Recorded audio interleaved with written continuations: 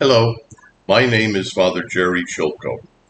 I'm a Redemptorist priest stationed at St. Peter the Apostle Church and the National Shrine of St. John Newman in Philadelphia. Today, December 12th, is the third Sunday of Advent. This is the Gospel for today's Mass. A reading from the Holy Gospel according to St. Luke. The crowds asked John the Baptist, "What should we do?" He said to them in reply, "Whoever has 2 cloaks should share with the person who has none, and whoever has food should do likewise." Even tax collectors came to be baptized, and they said to him, "Teacher, what should we do?" He answered them, "Stop collecting more than what is prescribed."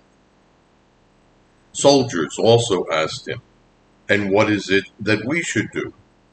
He told them, "Do not practice extortion, do not falsely accuse anyone, and be satisfied with your wages." Now the people were filled with expectation, and all were asking in their hearts whether John might be the Christ. John answered them all, saying, "I am baptizing you with water, but one mightier than I is coming. I am not worthy to loosen the thongs of his sandals. He will baptize you with the Holy Spirit and fire.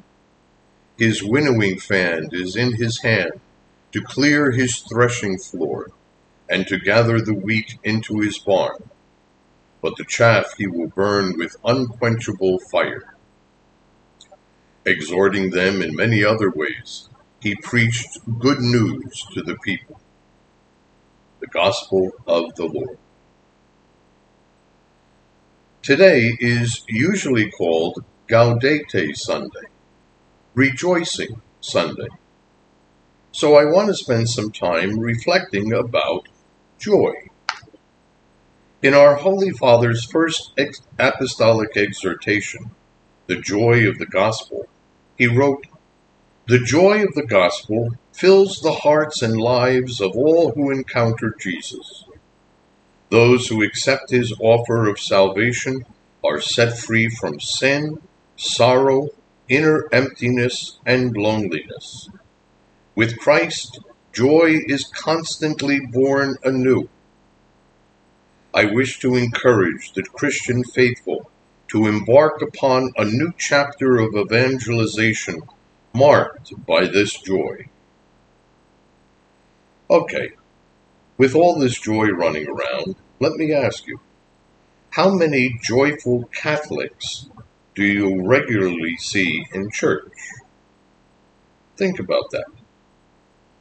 Christians in general, and Catholics in particular, seem to have a difficult time expressing joy, especially when we're in church.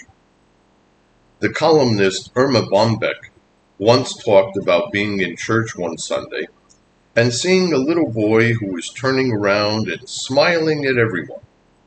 He wasn't doing anything more than that, just smiling. Suddenly his mother yanked him around and yelled at him in a whisper loud enough to be heard by everyone, "Stop that grinning. You're in church."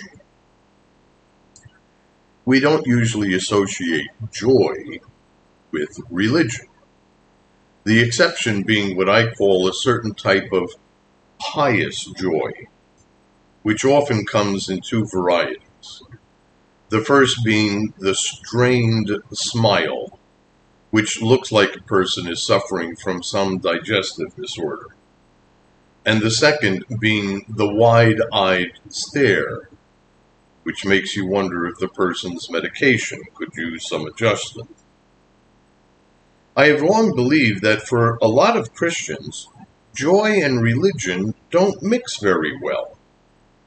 For example, for many Catholics, religion is a serious business. After all, we're dealing with life and death, heaven and hell, salvation and damnation. This is serious stuff. There's no room for any kind of fooling around.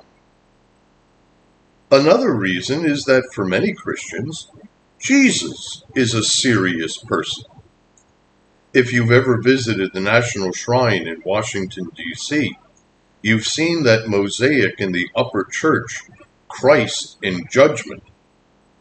As a little kid once asked me, why does Jesus look so angry?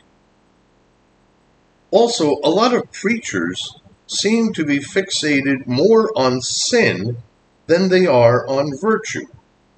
They seem to believe that it's up to them to point out all the ways that their congregations might fail, rather than suggest the ways that they might flourish.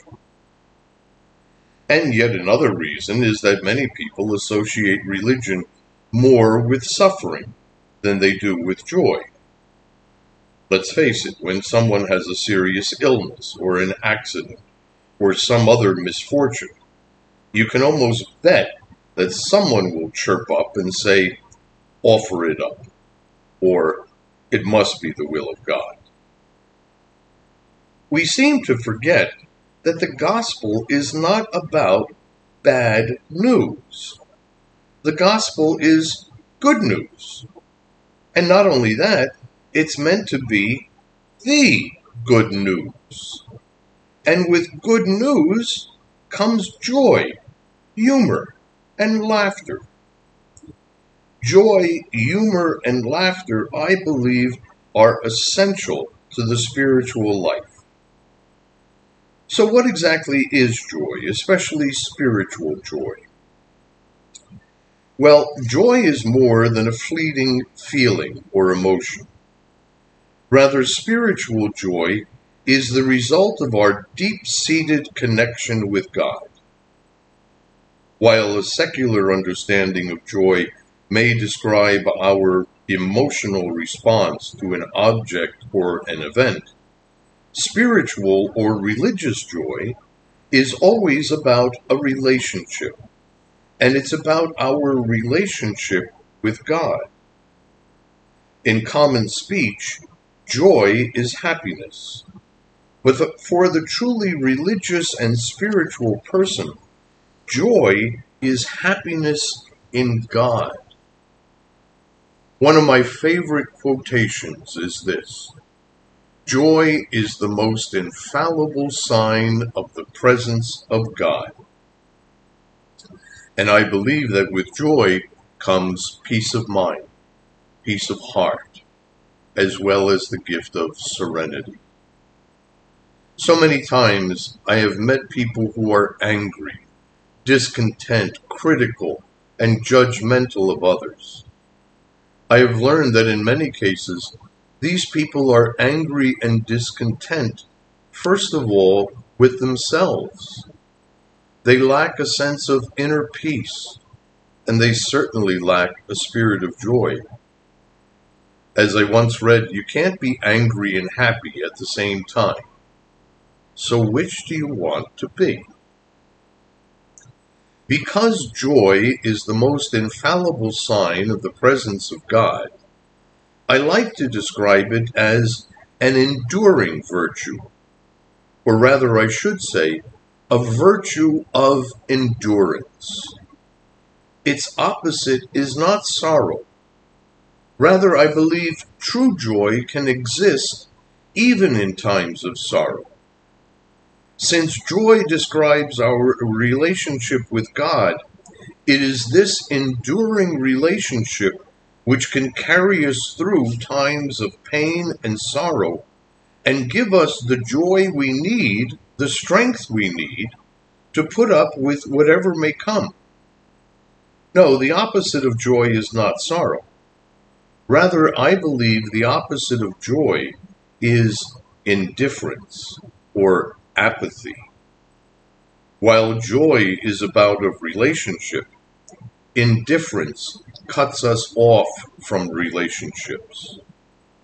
This is why I believe a critical, judgmental, discontented spirit is so dangerous.